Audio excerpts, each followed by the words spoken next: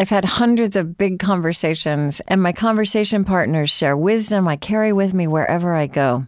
Across the years, people have asked for shorter form distillations of some of my favorite moments, something you could listen to in the time it takes to make a cup of coffee or tea, and something shareable. The Becoming Wise podcast is that offering, and we've just launched its second season. Take 10 minutes to reset your day and replenish your sense of yourself and the world. Never miss an episode. Subscribe to Becoming Wise wherever podcasts are found. Support for On Being with Krista Tippett comes from the Fetzer Institute, helping build the spiritual foundation for a loving world. Fetzer envisions a world that embraces love as a guiding principle and animating force for our lives. A powerful love that helps us live in sacred relationship with ourselves, others, and the natural world. Learn more by visiting Fetzer.org. I'm Krista Tippett, and this is On Being's Unheard Cuts. Up next, my unedited conversation with the late Wangari Maathai. There is a shorter, produced version of this wherever podcasts are found. And this is a national program. We're on all over the country. We're on 3 times okay. We're on 3 times every weekend in New York City. So this will get lots, not just a Minnesota program. Mm-hmm.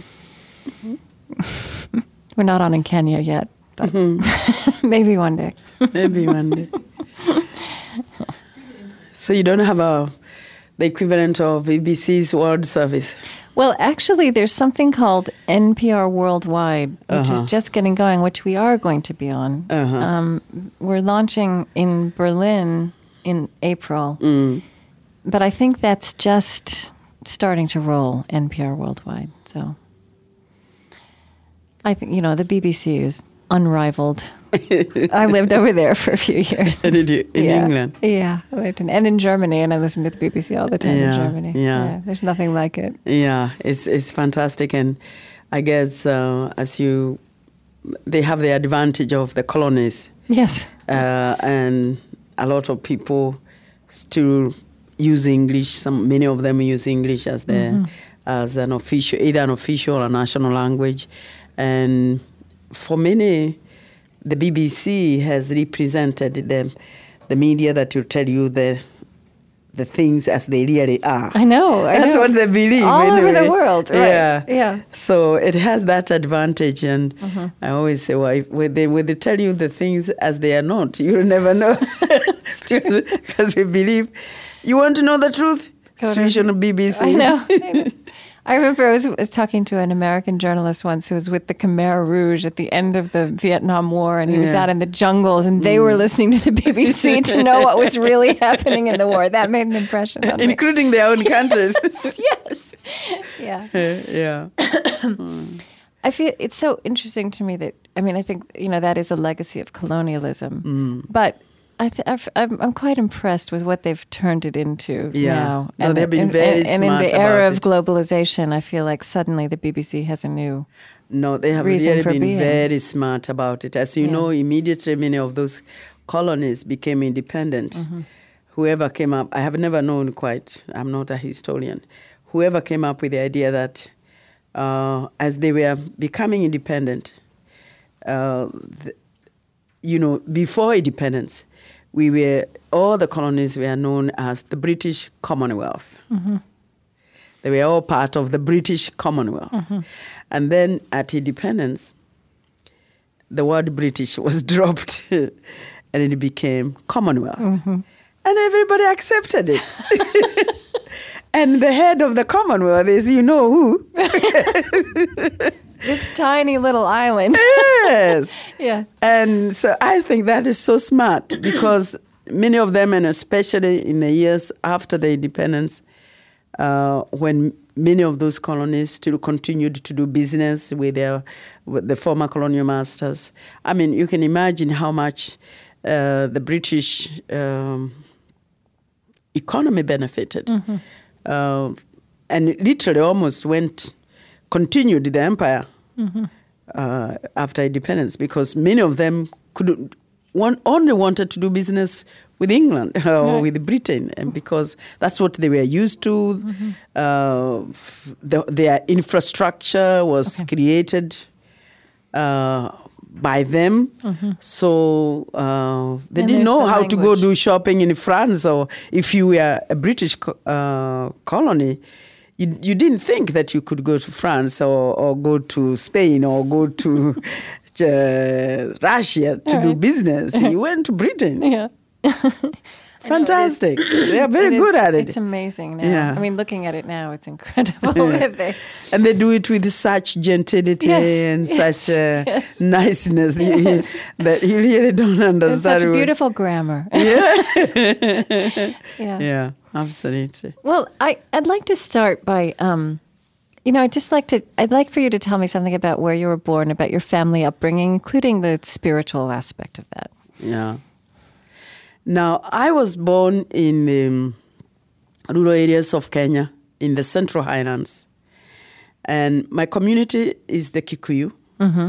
Which is a tribe, or you like to call it a micronation? I call them micronations because I try to get away from this name tribe, which sometimes has negative connotations.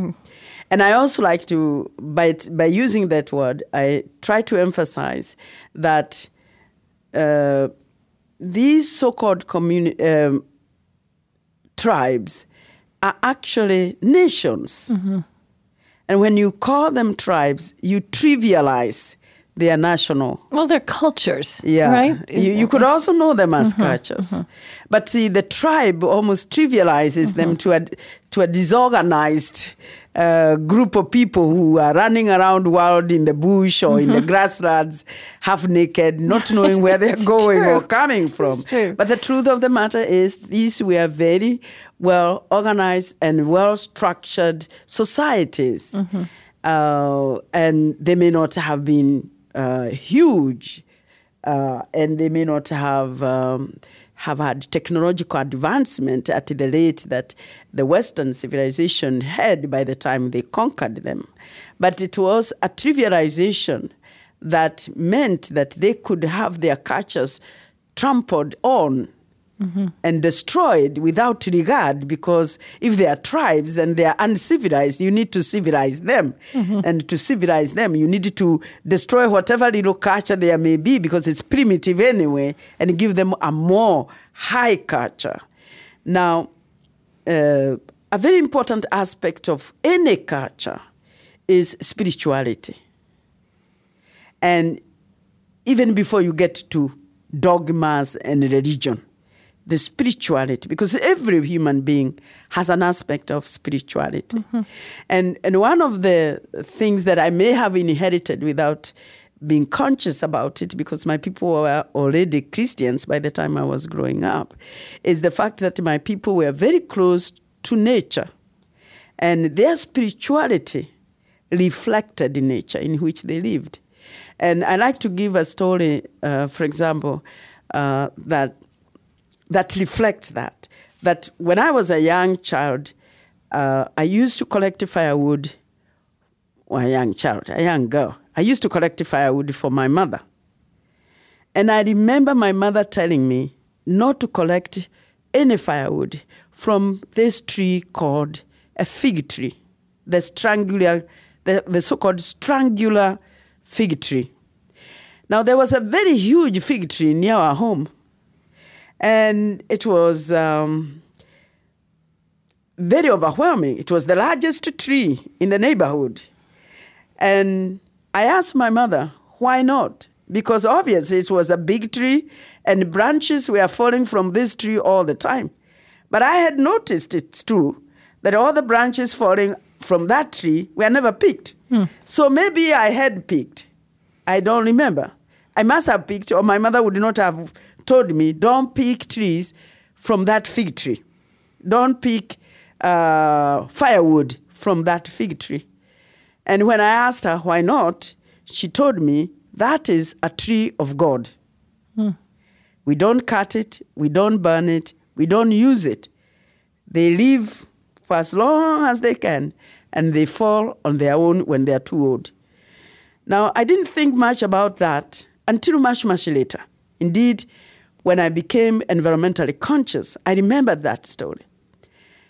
I also recognized that in the period of maybe between 1920s to 1960s. A lot of those fig trees, which were numerous in that area because they were never cut, had actually been cut because having become Christians, the missionaries were very eager to get rid of all these trees that reminded the natives of a god that they did not relate to, because they needed to relate to another god. And this new god was a god who was worshipped in a house called church. But the god they were relating to prior to that was a god that they worshipped under these trees, such as that fig tree. Mm-hmm. Not every one of them, but they definitely were among the sacred trees. You could almost call them sacred. I want to put that on inverted commas. And what did your mother mean? I mean, what was it about the fig tree? Was there more explanation to that about what it was about it that was holy or of God? Well, it was because that there were a few trees that the people considered sacred. And I'm putting that in inverted commas because it's not quite what we consider as sacred in the Christian context. But they were holy trees. They were trees under which they worshipped God. Okay. These were trees under which they would offer sacrifices. They believed in offering burnt offering, like in the Bible, in the Old Testament. They believed in burnt offering of lambs. Okay. And they did it under these trees. So these trees were considered, I guess in our context, holy or sacred. Mm-hmm. And my mother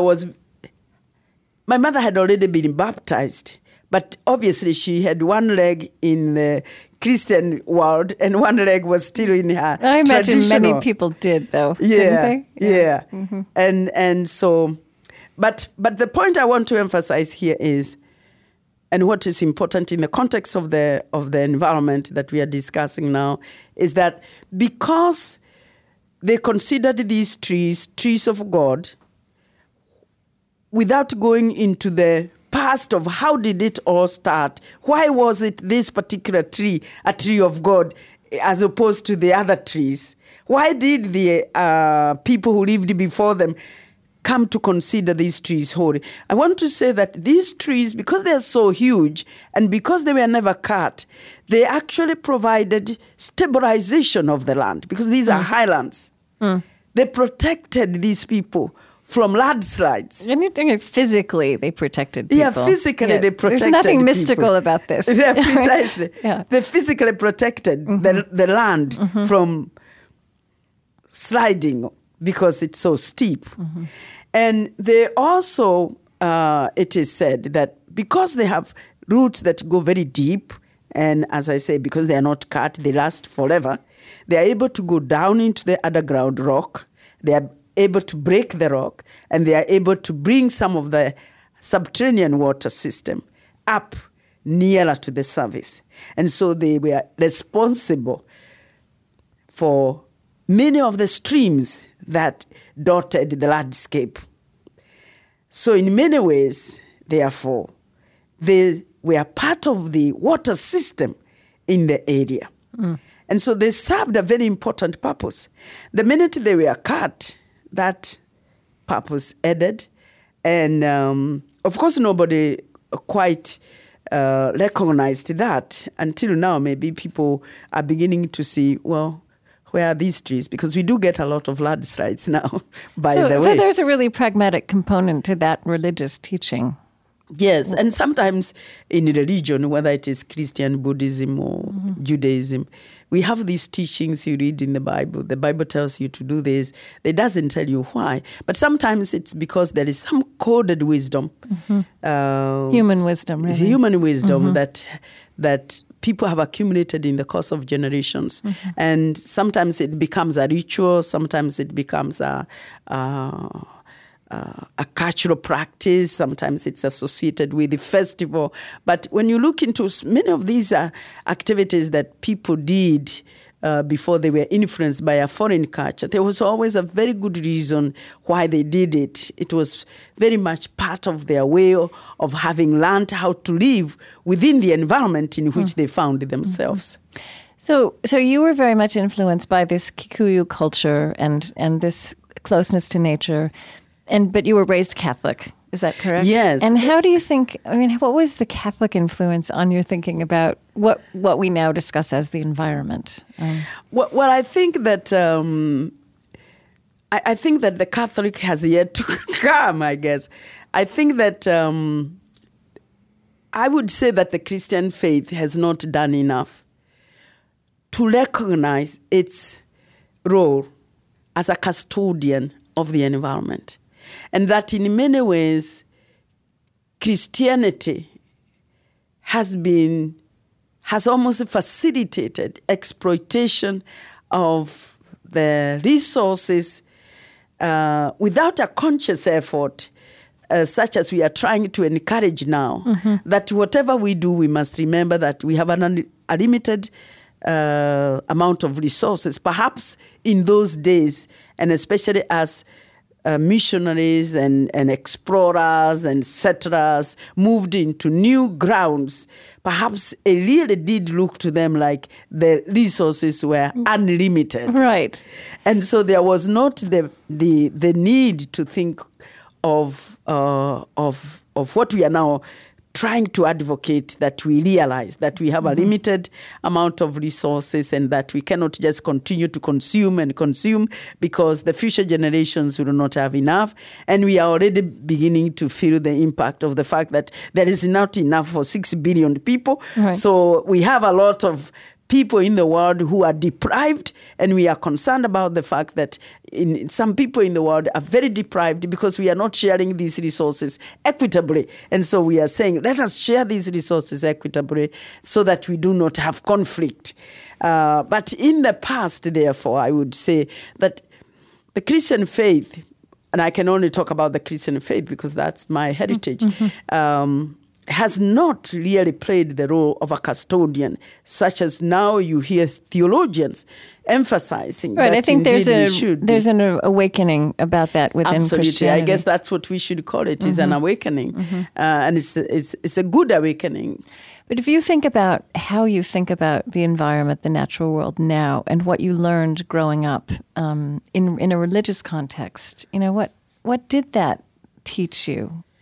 Well, I don't really think I remember very much of religious teaching of how to take care of the environment.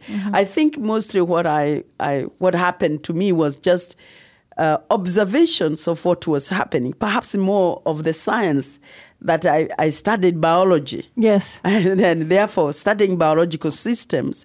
So I'm thinking that you were always interested in the natural world, that you went into biology. Yeah, maybe that is why I liked biology, because I don't remember being particularly persuaded to study biology. I just did very well. And at that time, teachers tended to push you into the area where you were excelling. Now, I was doing very well in biology. I was doing very well in many sciences, but especially in biology. And I guess for my school, which was not very much endowed, it was easier to pursue biology rather than chemistry or physics, because we didn't have the equipments that we needed in order to pursue that, or maybe even the teachers that to take us in that direction. And so I pursued biology. And in fact, my biology teacher in high school became my lifelong friend. She was a nun from Ireland, and she became my lifelong friend, and she died not too long ago.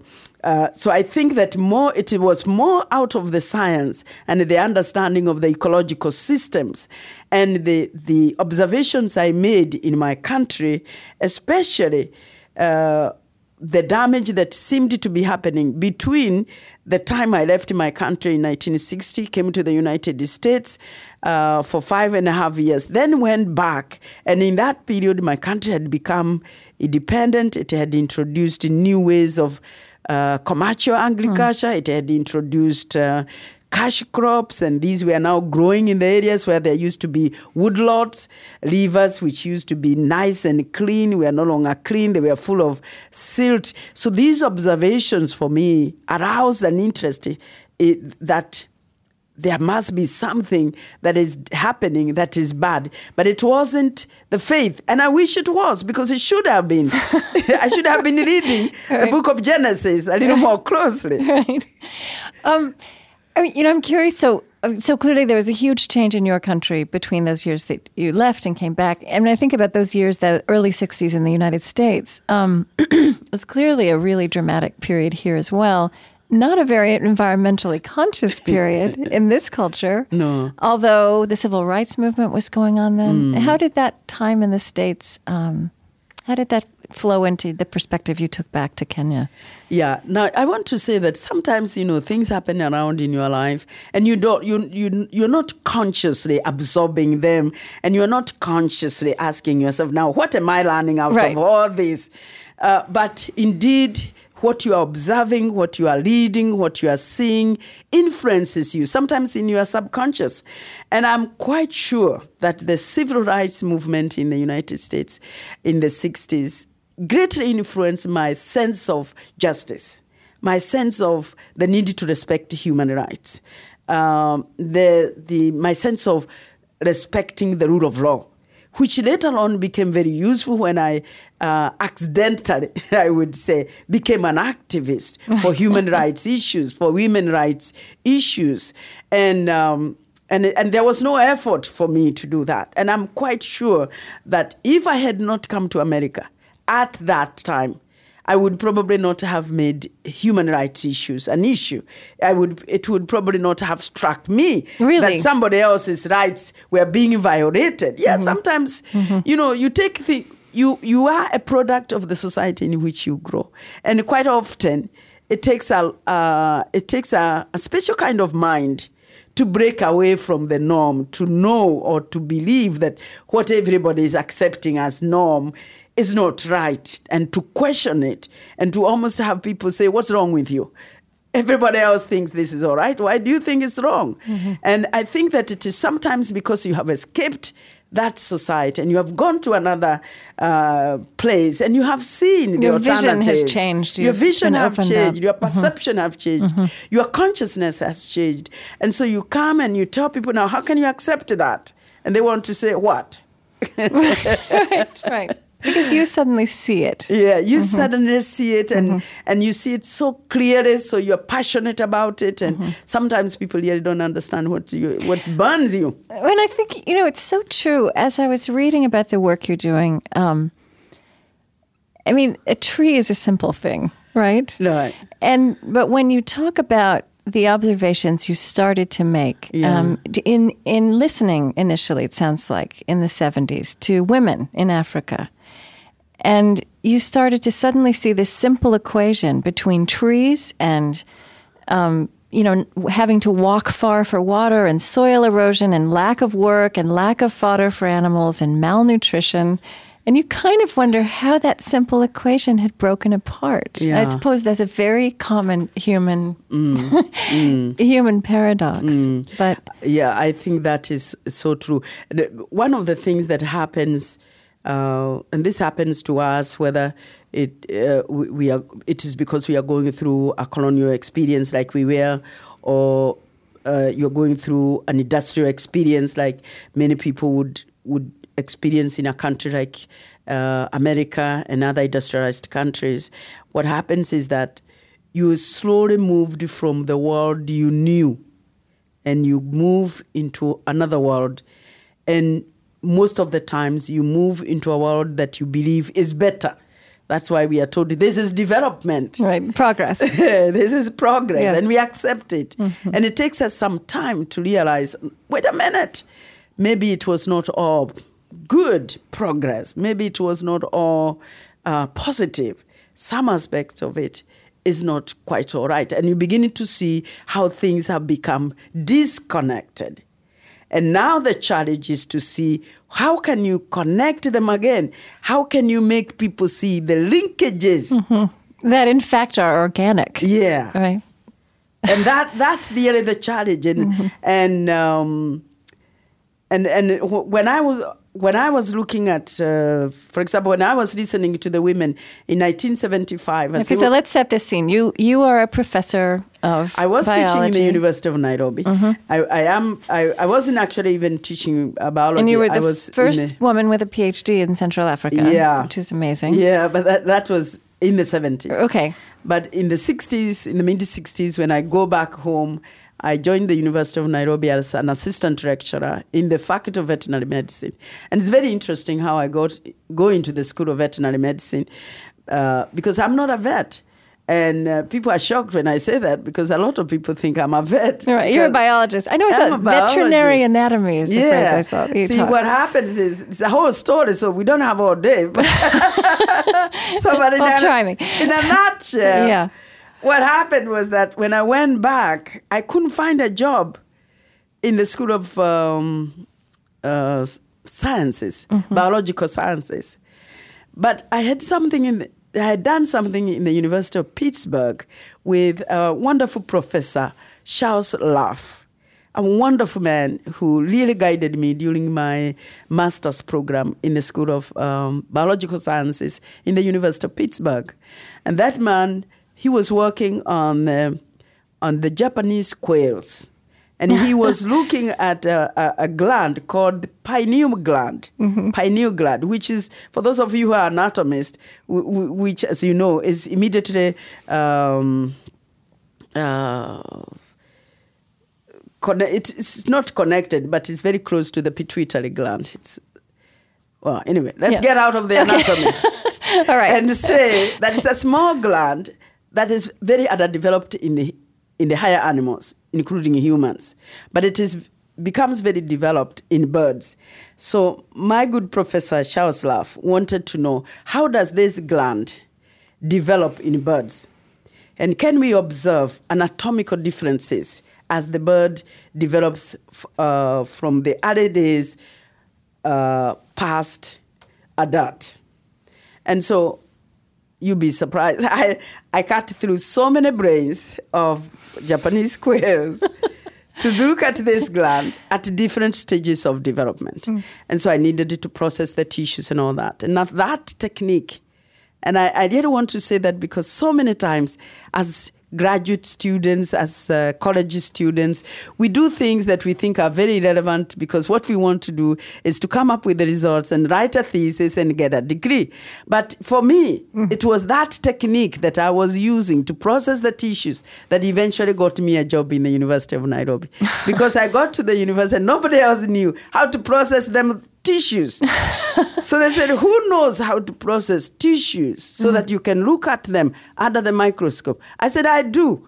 And that's how I got a job in the School of Veterinary Medicine, in a department that was led by a Professor Reino Hoffmann, a German professor who was working in the University of Nairobi, who also became a wonderful friend of mine to this day.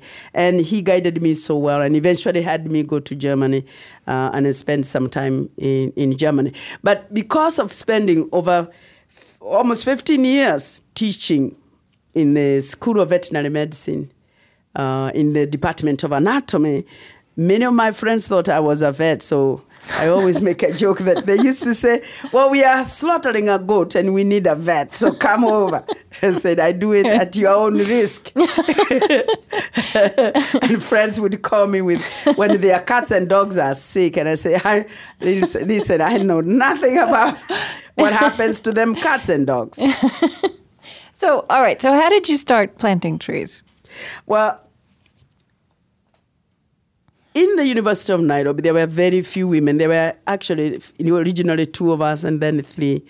And we were being very badly treated because the university had never dealt with women academic members of staff, so they didn't have terms of service.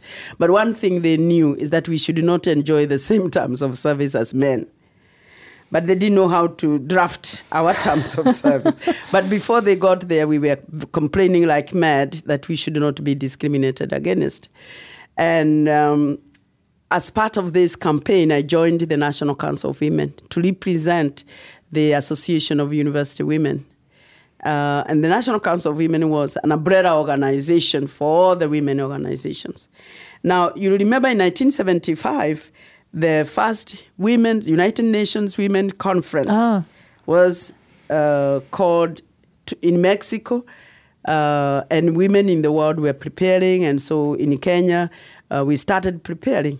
And I found myself in a forum where Kenyan women were discussing the agenda that we should take to Mexico. And I came in, I had my own agenda about the discrimination of women in the University of Nairobi. Yes. But when I got there, then I listened to what the rural women were talking about.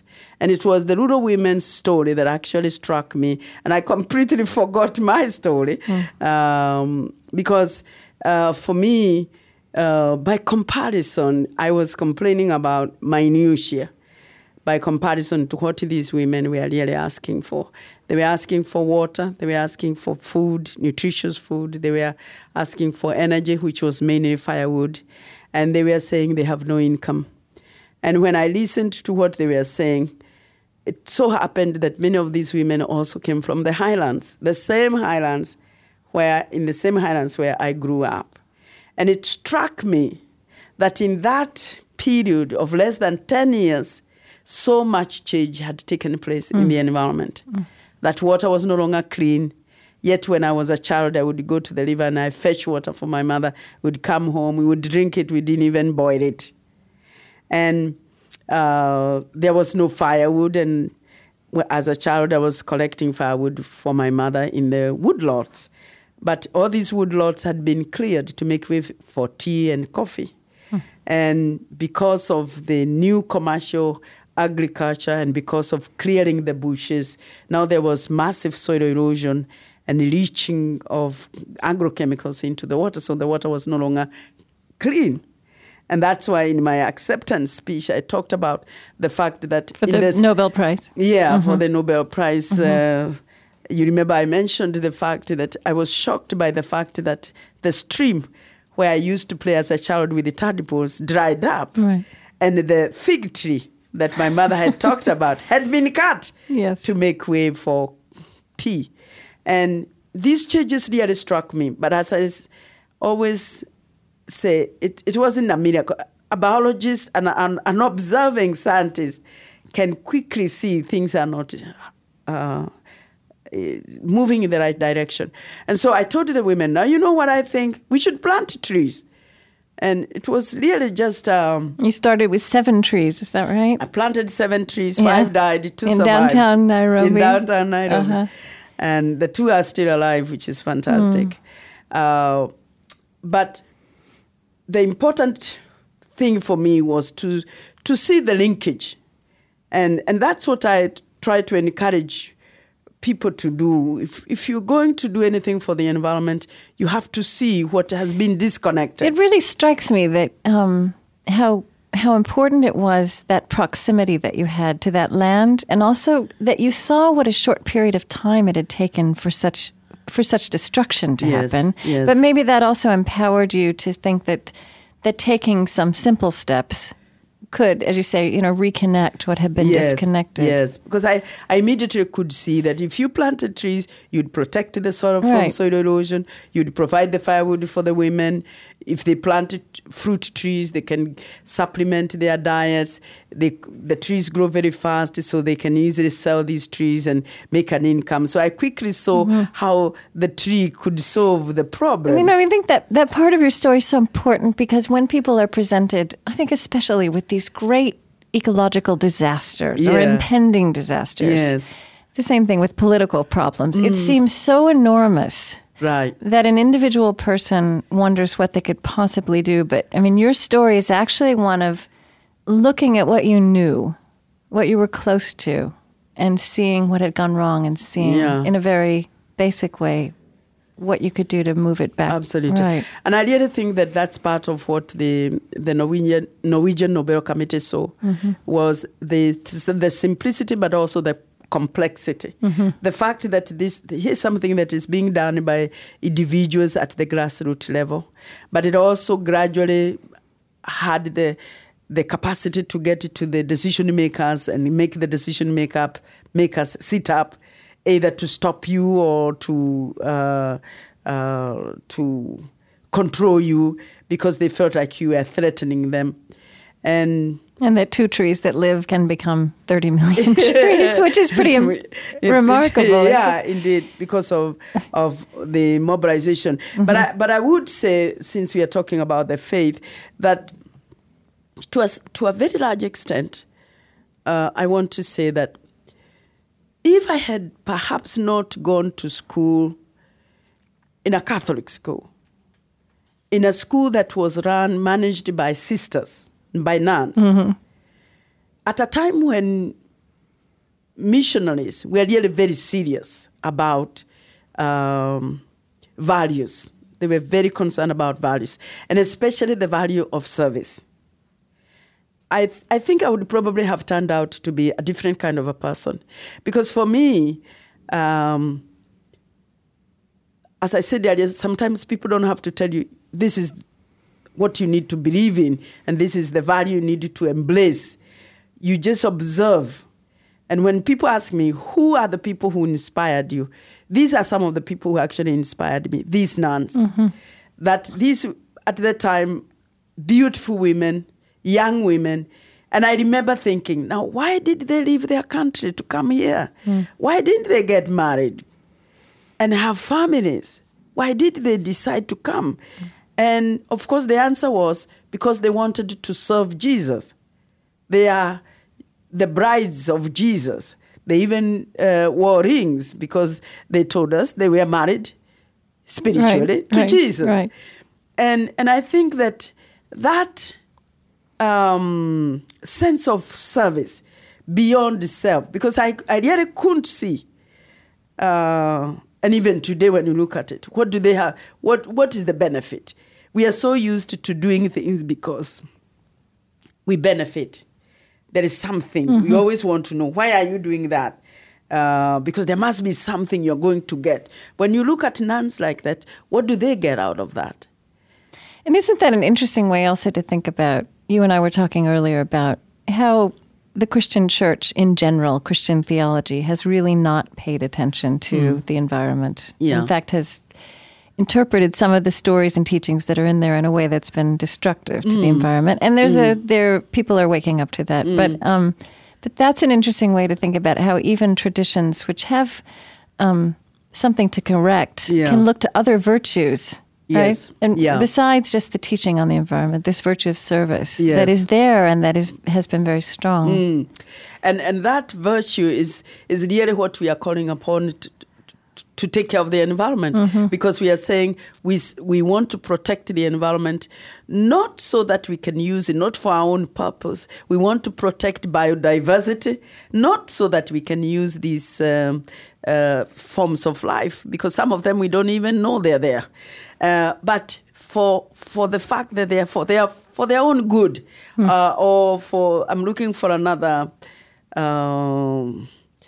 way to put it, to say that for whatever it's worth. There is another concept, if I think about it. But it is to say that you're not doing it because of something beneficial that you are going to get, something tangible. And that's a very important experience, especially today, because I find, even in my own country, I find that every time you want to tell people, do this, it is good to do it. People want to say, what do I get out of it? Mm-hmm. It's like you can't give something unless you are going to get something. Now, of course, for the nuns, they will tell you, I'll go to heaven. Well, okay, fine. But it's a real long-term goal. It's a long-term goal. And we are still here on earth. And the fact that they are that committed. And even some of these people who tell me, what am I going to get out of it? They'll tell me very loudly that they want to go to heaven. I actually wanted to ask you about, let's say, those first women who you had this conversation with, you paid attention to what their needs were, and then you planted these trees. I wanted to know, what effect that had on them, on these women in their lives. Yeah, one of those women actually that I like to remember was a woman called Priscilla Mereka. And Priscilla eventually became a member she came from the Presbyterian women. Was she rural resident also? Yeah, she was a Kenyan. Yeah. But she was from the Presbyterian Church of East Africa, and she was representing the Women's Guild in the National Council of Women. So she's one of those women who who were presenting. And later on, when I said, why don't we plant trees? And we formed a small committee within the National Council of Women. She became a member of that committee. And we worked together for many years. Unfortunately, she died some years ago, maybe about 10 years ago now. But by the time she died, she had completely transformed her landscape so very much that when they were putting her remains to rest, everybody in the community was praising her, not only for the work that she had done in the church, but the fact that she had brought the Greenbelt movement in her area, that she had facilitated and encouraged the planting of literally millions of trees. And that one thing that I remember women saying is that, you know how you always see these women carrying their firewood on their back, and there is a typical rope that they use, usually made out of animal hide. And the women said at her funeral that you never see any woman today with that rope because it's not necessary.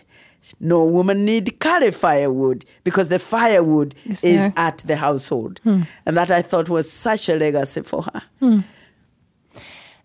You know, the word sustainability is everywhere now. And it's a wonderful word. I would really love to hear what your definition is of sustainability. I'd like to hear it in your voice and in your vocabulary. Well, I can assure you that there are very many people who don't know what that word really means. No, that's right, and that's So how would you people have define different explanations? But for me, the way I understand it is that you're using resources in a way that you ensure that you can use those resources for a long time. So you can sustain yourself. Even if you take that word literally, you can sustain yourself with those resources for a very long time. Now, take beyond yourself and say your nation, your region, globally, we can sustain ourselves for a very long time. Now, a long time means not only our generation, but the future generations. And the future generations can be between here and eternity, because when we know how long this planet is going to last. And so we want to believe that 100 million years from now, I don't know whether the planet will still be here, but we want to appreciate that until perhaps, I guess, the Americans find another planet. It seems like we are very close to finding another planet where there might be life and we can move on. Yeah. But until then, this is the only planet we know where there is life, where we can live, and therefore we need to do whatever it takes to ensure that we do not eliminate ourselves from this planet by exploiting the resources that we need.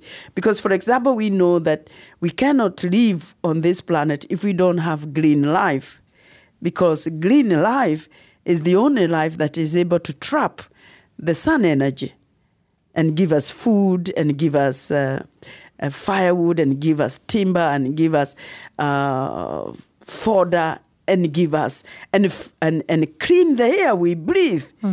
So we know, therefore, that we must maintain the green life on this planet, and that if we were to desertify this land, this planet, and remove every green vegetation, we would be dead before the last tree dies. So it is a matter of life and death. It is a matter of life and death, absolutely. And I think in Africa, you know that, I mean, you talk about conflict, how it's not just life that's threatened. It's not just whether people can eat. It's peace itself that is threatened by a scarcity of resources.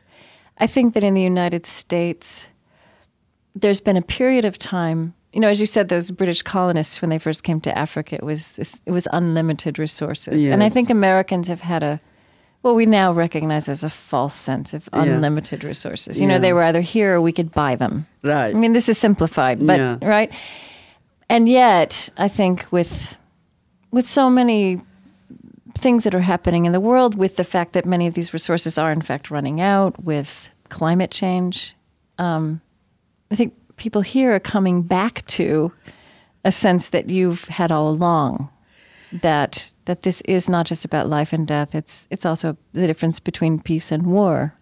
Absolutely, and even that peace is almost like life and death, because when we do not have peace, we could easily get into a conflict and a war, and of course, when we are there, we kill each other. So it's a matter of life and death, indeed. But it is extremely important, and especially for people who live in highly industrialized and rich countries, because people who live in such countries have a feeling that even if they don't have resources within their borders, they can get them from wherever those resources are. Yeah. And this message is very, very important to these people, because it is important to know that even if you can buy those resources, even there is a limit to what extent you can get those resources and not create a conflict. Because remember, all the resources, you get the resources, but the resources that are left behind, people have to fight over them. Right. And because the world is now so interconnected, it is, and I know that the Americans probably know this more than any other person, that when conflict are anywhere in the world, sometimes they come right into your living room, either through television or, like now with the Americans being a superpower, a very influential member of the United Nations. If there is conflict somewhere, we are very quick to say we need peacekeeping forces. And these peacekeeping forces are quite often soldiers from areas where there is peace. Right. Right. So suddenly you realize you may be in peace, but it is your son or your husband who now has to go and try to keep peace where peace has been threatened. And so it becomes really an important issue for all of us, whether we are rich or we are poor. And it is important, especially for, as I say, for industrialized countries. Recently, I was in Japan, and I want to share that when I went to Japan, I was very lucky because I came across a word called motainai. And I explained that I was talking to a news editor of a newspaper called Mainichi.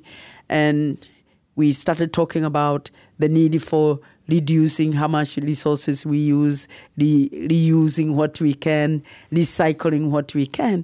And he told me about this word, motainai, which is a Japanese Buddhist concept that is entrenched in the Japanese culture, which encourages people not to waste resources. And this was especially true, they told me. And it's a spiritual concept. Yeah, it's a spiritual concept. In fact, this aspect was brought out to me by a monk. I think his name is Monk Mori from Kyoto temple. We went in and he had heard me use that word publicly, and he said, "I'm so happy you are using that word, motainai, because it is a word that Japanese don't use anymore because they feel embarrassed to say don't waste resources because they have so much.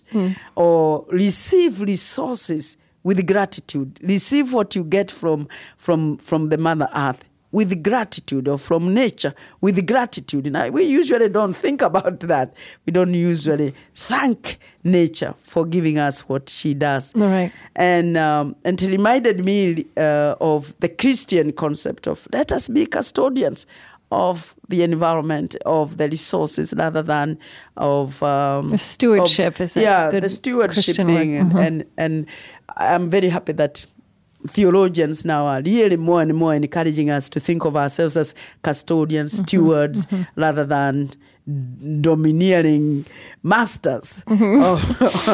So this coming from a country like Japan It's very interesting. It's very interesting, Yes. and it's very, very good. And I was very happy that because it was their word, when I started using it, they said, "Oh, this is so wonderful." I said, "Yeah." And especially because in the industrialized countries like America, you have the technology, you have the capital, you have the skills. You can actually use a lot of resources that instead of wasting them, you can recycle them using the technology.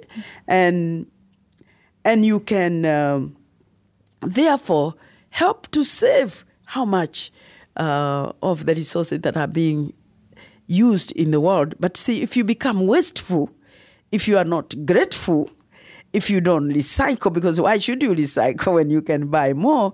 You must always remember, but there are billions out there who don't have enough, even to survive, let alone to decide whether they should reduce or reuse. It's hard for people to, for those billions to seem real, to influence little tiny decisions that are made in the course of daily life about whether to recycle something. Precisely. I know that they look distant because quite often we don't see their faces except when they are dying and their faces are brought to the television in our living rooms. And then we are very quick to call our representatives and tell them, do something about these people who are dying in this corner of the world. But it's happening all the time. I want to ask you, so much of your work has been with women, and you write a lot about the balance of power between men and women. And I wanted to ask if you think of that, the balance of power between men and women, also as a sustainability issue. Well, I do. The truth of the matter is we are all resources anyway. We what? A resource. We are a human resource. Okay.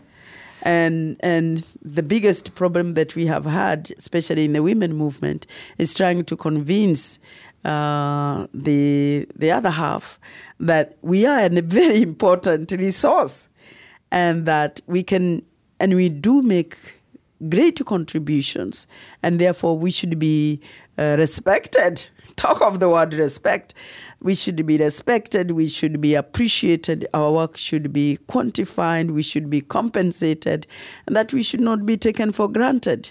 Now, that's unfortunately 30 years ago in 1975, when as I said earlier, when we were meeting to go to Mexico, we were going there because we wanted to... For the United Nations Women's Conference, the first one. The very first one. And it was at that conference that we declared the Women Decade.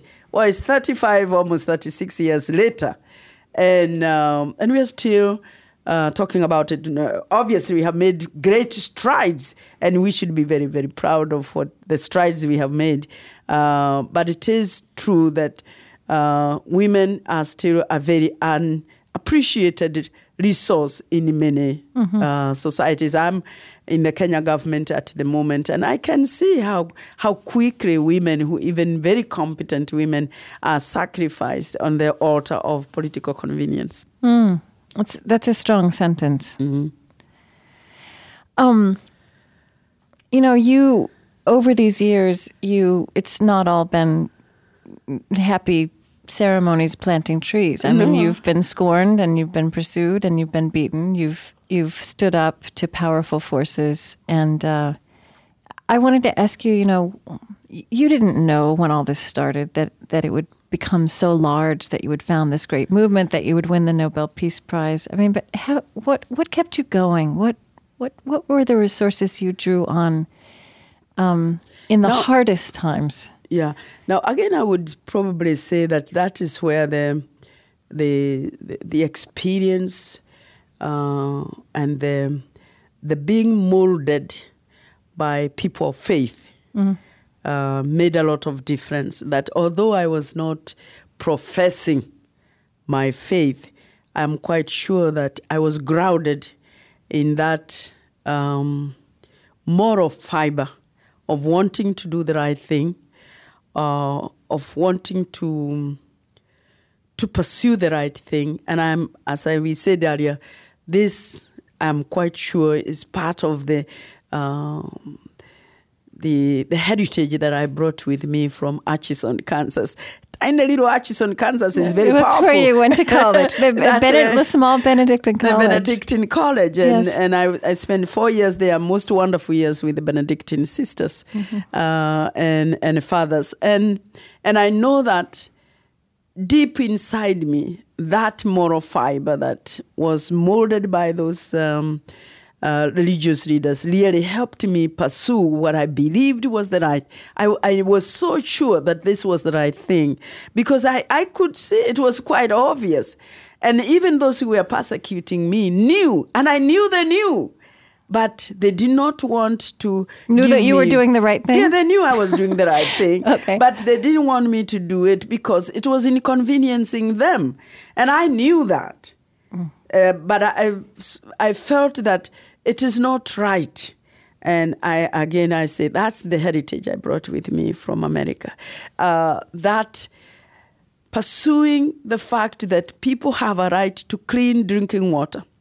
So anybody who is really polluting that water knows he's doing the wrong thing or knows he should not do. Anybody who is interfering with the catchment areas where these rivers come from, so that some rivers start drying up, he knows he's doing the wrong thing. And because he's doing it to enrich himself, and he's enriching himself with resources that have been entrusted to him by the public. And he knows the public don't know. And if they know, they are too afraid to challenge him. So me, when I challenge, he can afford to intimidate, he can afford to ridicule because I'm alone. But I had that conviction that I'm right and he knows it. Now, I think there's something really interesting in that you didn't, it sounds to me like you always assumed that there was a morality, a conscience somewhere, even inside the people who were, or an ability to see what you saw about what was right. It was too obvious for people not to see. Yeah, but it would also have been possible for you to just write these people off, to fight them, to declare them evil. Do you know what I'm saying? But I didn't have the power to do anything to them. Right. They had the power. That's why they could arrest me, they could take me to jail, they could ridicule me publicly. They had the power. I didn't have the power. I couldn't do anything. So the only thing I had, the option I had, was to work with these ordinary people and try to teach them. Initially, I didn't do any teaching, but gradually, when I saw that people were being taken advantage of because they were ignorant, I started reading the Bible, the book of Hosea. The book of You're reading the prophets? Yeah, the prophet. I wanted to know, what did the prophets do when these things happened? And I read about the books of Hosea. Sometimes it's fascinating to read about these old Bible stories and see, and sometimes the stories you read, they are almost replicated in the world we live in. So I read, for example, the book of Hosea quite often. And I think it is chapter 4. And it talks about this prophet who is sent to the people of Israel to tell them they will perish because they are so ignorant. And he said, you are ignorant, and even the priests are ignorant, and you are not listening to the instructions of the Lord, and so you will perish. So I saw literally that our people were perishing because they were ignorant. They didn't understand the linkages between the problems they were facing and the environmental degradation that was happening right there below their feet. It's an interesting model too, because it is that what the prophets were doing, what you were doing in a sense, is railing against your own people on for their sake. Yeah. Right? For the sake of their everlasting souls. Yeah. Kind of. Telling them that, open your eyes and see that what we are doing is very, very important. And don't be intimidated. Don't be persuaded by these people who are in power, because whatever they're doing it against your good and the good of your children. So at least plant trees, for goodness sake. And by planting trees, you're not harming anybody. You're not harming them. Right. But I knew that they didn't like what I was doing. And it's kind of an ecological form of civil disobedience. It really, was, planting in fact. trees. It was indeed. And indeed, it became a symbol, and it became a symbol of our defiance. Every time, for example, we wanted to protect a forest that the people in power were privatizing. For example, I remember we had a big fight over a forest called the Karura, which is close to it is actually within Nairobi, and it is actually essentially the lung of Nairobi, the equivalent of Central Park in New York. Okay. And they wanted to clear cut this forest and put up residential houses. And I said, are you out of your mind? You need this forest. And they said, we don't need the forest, we need houses. Now, you tell me. So we would defiantly now take trees and march with our seedlings towards the forest and say, we are marching to go and plant trees. Now, ordinarily, nobody should be bothered about a bunch of women trying to plant a tree. But because we were marching towards this forest, we were essentially saying, you are not going to clear cut this forest. You are not going to put any residential houses in this forest, because this forest is needed by the city. Mm. And did you win that battle? After many years, we won, which is great. And that little forest is still there. Thank God. Well, tell me this. I mean, you are now in a government position.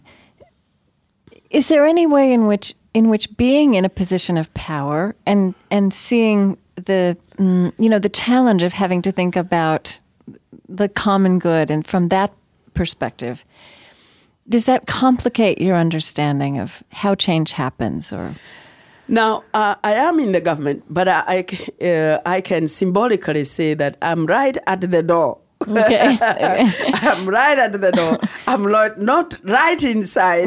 and therefore, I haven't actually experienced the conflicts that people get when they are in power and are challenged to do things for the common good rather than for themselves.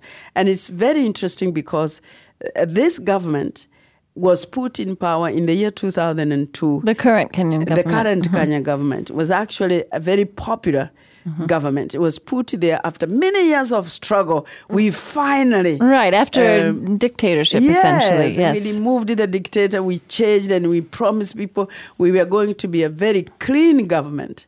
And we declared that we were going to have zero tolerance, especially to corruption.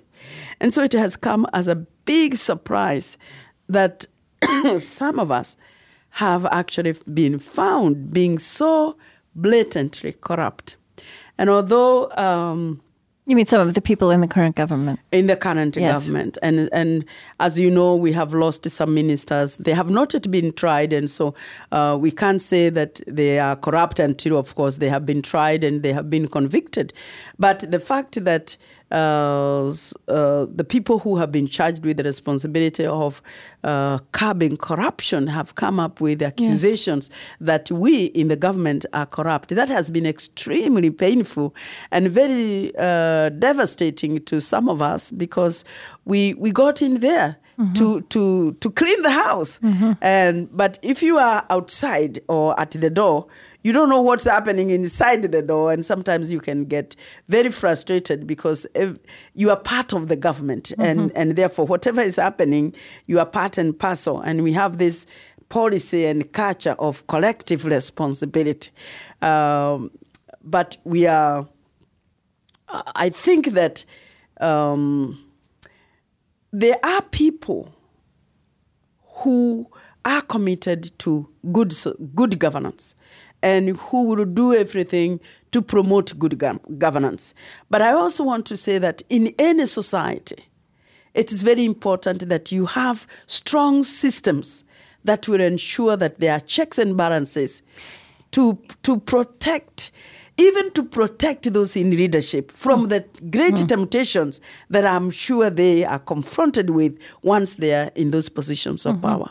I think it's really interesting that after this huge grassroots movement that you started, which in many ways remains grassroots, you also have come to emphasize the importance of what you call democratic space. Yes. And as you say, systems of checks and balances, pragmatic political structures. Yes.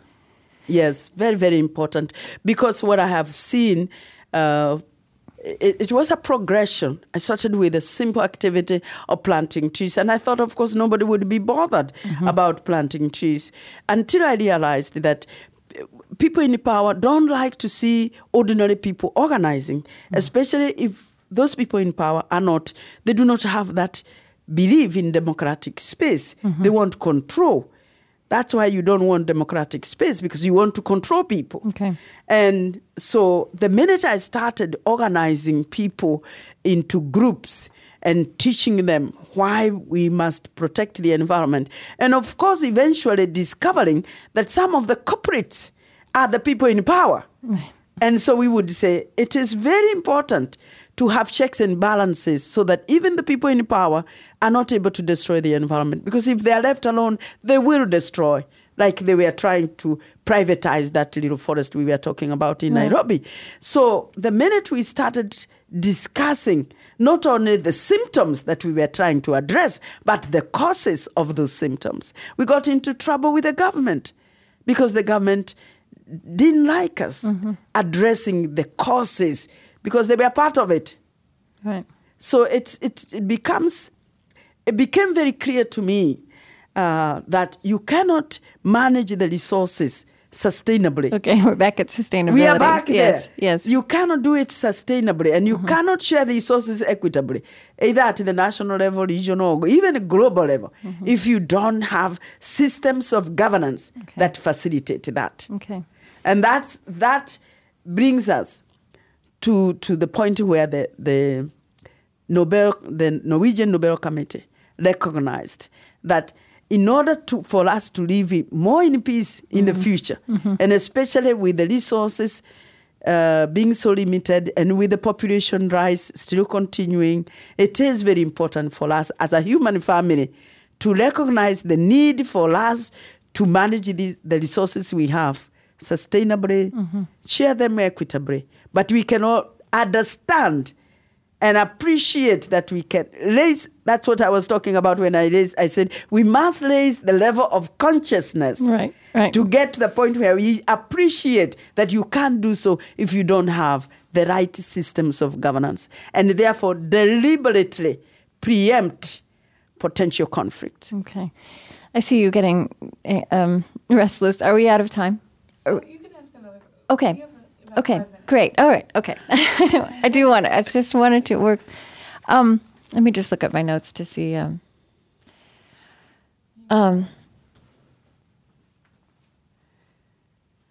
so much we could talk about.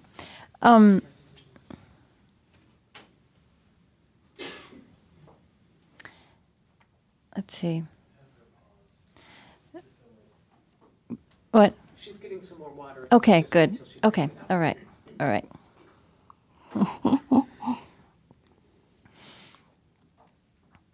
I'll go ahead and just ask you this. I wonder sometimes there's so much attention suddenly to Africa. There's the G8. There's the Bill and Melinda Gates Foundation. There's Bono. Right? I've wondered how all this attention feels for someone who's in Africa, who's been working on these, on all kinds of local issues and regional and national issues for a long time. One thing I would say is that, unfortunately, the press... there's a lot of hype around it. The attention sometimes to the African continent is often in relation to tragedy that has hit. Yes. Or terrible diseases that are out of raging. Yes. And quite often people tend to almost pretend that they didn't know what was happening there. So suddenly there has been this eruption like a volcano. But these things are happening all the time. You're dealing with them all the time for 30 years. Mm-hmm. I was saying the environment is very important. Let us focus on it. But believe me, there are very few people who want to give you money to take care of the environment. They'll give you money to buy drugs. They'll give you money to buy guns. They'll give you money to do other things, but when it comes to taking care of the environment, that can wait. Okay. And yet we know that the hunger that eventually has the face of that starving, emaciated woman or man or child on television, that didn't happen yesterday. Mm-hmm. It has been happening for a very long time. And that's related to the environment. And it's related to the environmental management. Right, it's related to the environment at the source rather than just feeding people once they're hungry. Yes. And it's also related to governance. And I remember it's only recently, very, very recently, especially since the fall of the Berlin Wall, that we started seeing our leaders in Africa being told by their partners in the developed countries to practice good governance. Excuse me, problems in Africa didn't start after the Berlin Wall fell. Right. They have been there. Right. But especially since independence and up to that point, we have been dealing with very dictatorial governments, very destructive governments who did not respect the human rights. They violated their people. They facilitated the exploitation of their people. They looted the treasury. And much of that money was actually hidden in banks in the Western countries. Right. They accumulated debts. And much of that money never reached the people. And as you know, we have been campaigning for a long time to have these debts cancelled. And it hasn't happened, although I must give credit to G8 and people like Bono. They're working very hard right now and trying to address that issue. But unfortunately, people who are on the ground like us, you can talk all day. You are not headline. But fortunately, when Bono talks and he says that he can't believe what he sees in Africa when he comes, then the press pays attention. Mm-hmm. So I want to thank Bono and all those very important, especially personalities, celebrities, who put their names against these problems and who draw attention to the world. But it is not because the world doesn't know that these problems are there. They know, but they ignore them. But unfortunately, it takes people like Bono, people like Gedolf, for some of these leaders even to begin to think that, now, since these people have spoken. And so I'm very, very happy that we have these celebrities who actually come out and raise these issues and make it possible for governments that can do something. But it's always very, very difficult. One of the biggest problems we have, even with a program such as the Green Belt Movement, is how to raise money. Mm-hmm. And to raise enough money, not only to respond to the activities in Kenya, but to respond to the activities in the whole region. Right. I have been giving an example of just to give people an idea of the environmental challenge that we have in Africa. I mentioned the Congo forest ecosystem. I want to mention the fact that when the Commander Collins and her colleagues went to the space recently with the Shuttle Discovery. Yes. They had a very interesting experience on their way back. They said that they saw a thick blanket of dust over Africa. And that dust was due to deforestation. It was due to devegetation. It was due to cultivation of land, literally removing vegetation from the land and exposing the soil. Okay. Now, the challenge for the African people is to plant those trees. Now, I am trying to tell that's people what you're plant doing. trees. Okay. But I think I need Bono. Okay. To say plant to come trees. and say, help Wangari plant trees. All right. And so then I might get the money. I'm really glad I gave you a chance to say that on the radio. I want to ask you one more question. We started out talking about growing up, and in your culture, trees were holy places, or they created holy places. And you had a Catholic upbringing. I mean, you read the prophet Hosea when you were fighting some of your darkest battles. I want to ask you about your image of God. How do you think about, that's a hard, I don't usually ask people a direct question like that, but I'd be really curious about your response to what is your work with trees? I mean, all the work you've done, the battles you've fought, and, even your new awareness of the importance of democratic spaces. I mean, how does all of that flow into your understanding of well, these big religious questions? Yeah. Well, as you know, I'm not a theologian, so I would shock the theologians about my concept of God. But when I was in a Catholic school in Unedited, which is when I was doing my primary education, I was actually being taught by sisters of the Consolata order of the Consolata, who come from Milan, by the way.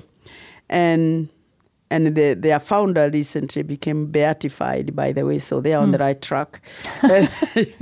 And at that time, I must say that religion was extremely superficial in the way that God was presented to us. Mm-hmm. Because God was presented to us in the way he appears in the Sistine Chapel. Okay. By Michelangelo. Mm-hmm. So at that time, it was, I would say, a very superficial presentation of God, almost like a human person. And with the mind of a young person, you almost felt like, God is somewhere in Rome or somewhere in the sky, in the clouds. And then, of course, you remember my own background, and I was already removed from my own background because my parents had already converted into Christianity. Mm-hmm. From Kikuyu culture. Yes, mm-hmm. but there was always that influence of, for example, the fact that they believed that God lived on Mount Kenya. Yes. and they had a great reverence to Mount Kenya. And so in the course of my environmentalism, I have often visited those two concepts of the way my ancestors presented God to me and the missionaries presented God to me. So the Sistine Chapel or Mount Kenya. Yeah. Now where is God? All right. And I tell myself, of course, now we are in a completely new era when we are learning to fight God, not in a place, but rather in ourselves, in each other, in nature. That God is in many ways it's a contradiction because the church teaches you that God is omnipresent. Mm-hmm. Now, if he is omnipresent, he's in Rome, but he can also be in Kenya at the same time if he is omnipresent. So I have had this transformation for me of who God is. I still believe strongly that there is that power. His shape, his size, his color, I have no idea. But you are influenced by what you hear, what you see. But I still, when I look on Mount Kenya, it is so magnificent. It is so overpowering. It is so important in sustaining life in my area that sometimes I say, yes, God is on this mountain. And I don't have a contradiction. But I don't pretend that I know where God, as the theologians would have us, is. But I want to say that God is in me, God is in you, God is in the trees, God is everywhere. If God is everywhere, if that concept of omnipresent is true, then God is everywhere. He doesn't have shape, he doesn't have size, he doesn't have color. So we ought to see God in every one of us. And if we did see God that way, we would have a different idea of how we should relate to each other and to the other species. Thank you so much, Wangari Maathai. Most welcome. I actually believe we're all theologians, so. Well, that's it. Yeah. Well, maybe that's it. Yeah. We are all Now, did I theologians. say that correctly? Wangari Maathai. Yeah, perfect. All right. Yeah. Thank you so much. Most welcome. What an honor. What? Oh, you know, we...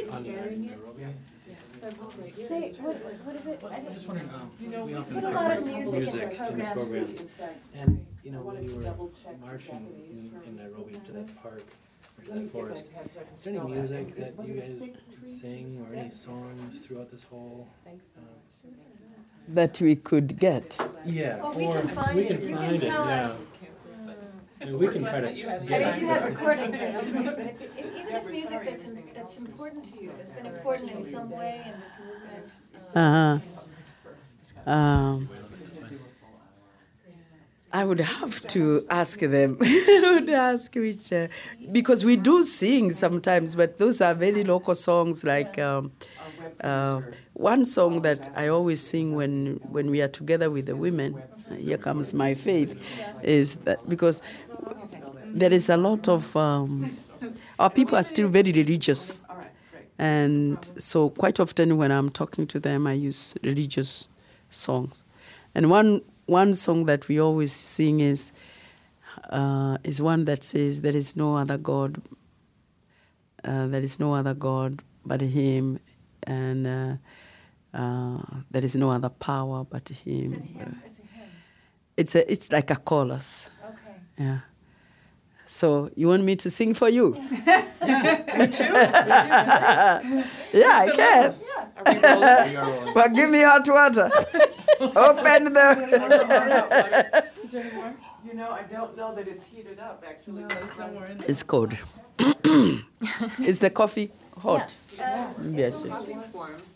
It's bad. I warned you. Bad coffee, but Oh, are you going to have coffee? Well, I don't usually take coffee, so I'll see how it doesn't. It's so weak. It doesn't have caffeine. is that Do you want anything with it, or just plain? just plain? Okay.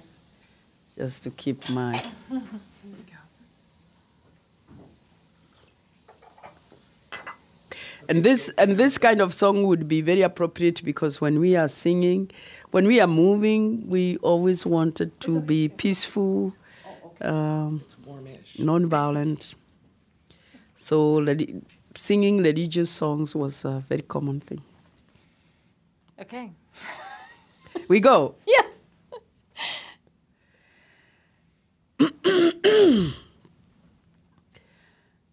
Hakuna Mungu kama yeye, hakuna kama yeye, hakuna Mungu kama yeye, hakuna Mungu kama yeye. Hakuna upendo kama wake, hakuna kama wake, hakuna upendo kama wake, hakuna upendo kama wake. Hakuna nguvu kama zake, hakuna kama zake, hakuna nguvu kama zake, hakuna nguvu kama zake. Thank you. It's beautiful. Is that this? Or did you say the title is, or the? Is that the God is? There's one God. No. It says, there is no God like Him. There is no God like Him, and it's just a chorus. Yeah. So, and then you say, there is no God like Him. There is no love like His. There isn't. There is no love like His, and there is no strength like His. No strength like His. Thank you. Okay. Yeah. That's really good. Mm. If, there a title to that song you sang?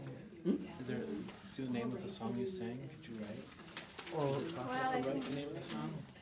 To write the words? No, just is there a title? Is there a name of it? The song? Even in Hakuna Mungu. Hakuna. yeah.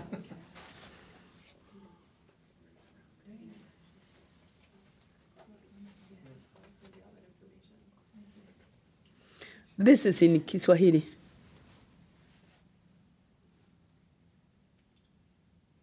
Thank you very much. Because I can also sing it in another language.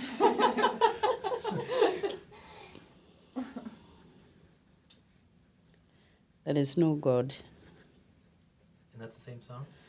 Yeah. The Hakuna Mungu means there is no God. Okay. Yeah. Or did you want me to write the whole thing? No, this is fine. Yeah. Hakuna Mungu, there is no God. That's perfect. That's perfect. In Swahili. All right. Can I take a picture of you and Krista? Yes. Yeah. Okay. Maybe actually, Mitch, can you move and trade places with Mitch so I don't get the picture in the background? Yeah. Okay. How about the holiday? You can get what you can. Yeah. Well, I just don't want the picture on the wall behind It's you. such an honor to have this time Yes. with you. Thank you so much. Okay. Oops. 1, 2, 3. And if I could just get one of you alone, that'd be great. Okay. Especially next to the most photogenic woman in the world. What? Especially next to the most photogenic woman. Thank you very much. Yes. Thank you very much, Ellen. Oh, sure. Thank you for being so patient with our time this morning. Sorry we were late. We were very glad to have it. Thank you for your time. Good luck with your I traveling. hope the rest of and- this Yeah. trip doesn't wear you out. Well, if I keep singing, I'll be all right. Yeah. Emily, now you know the trick. Ask her to sing. Then I'll do it. Thanks very much. All right.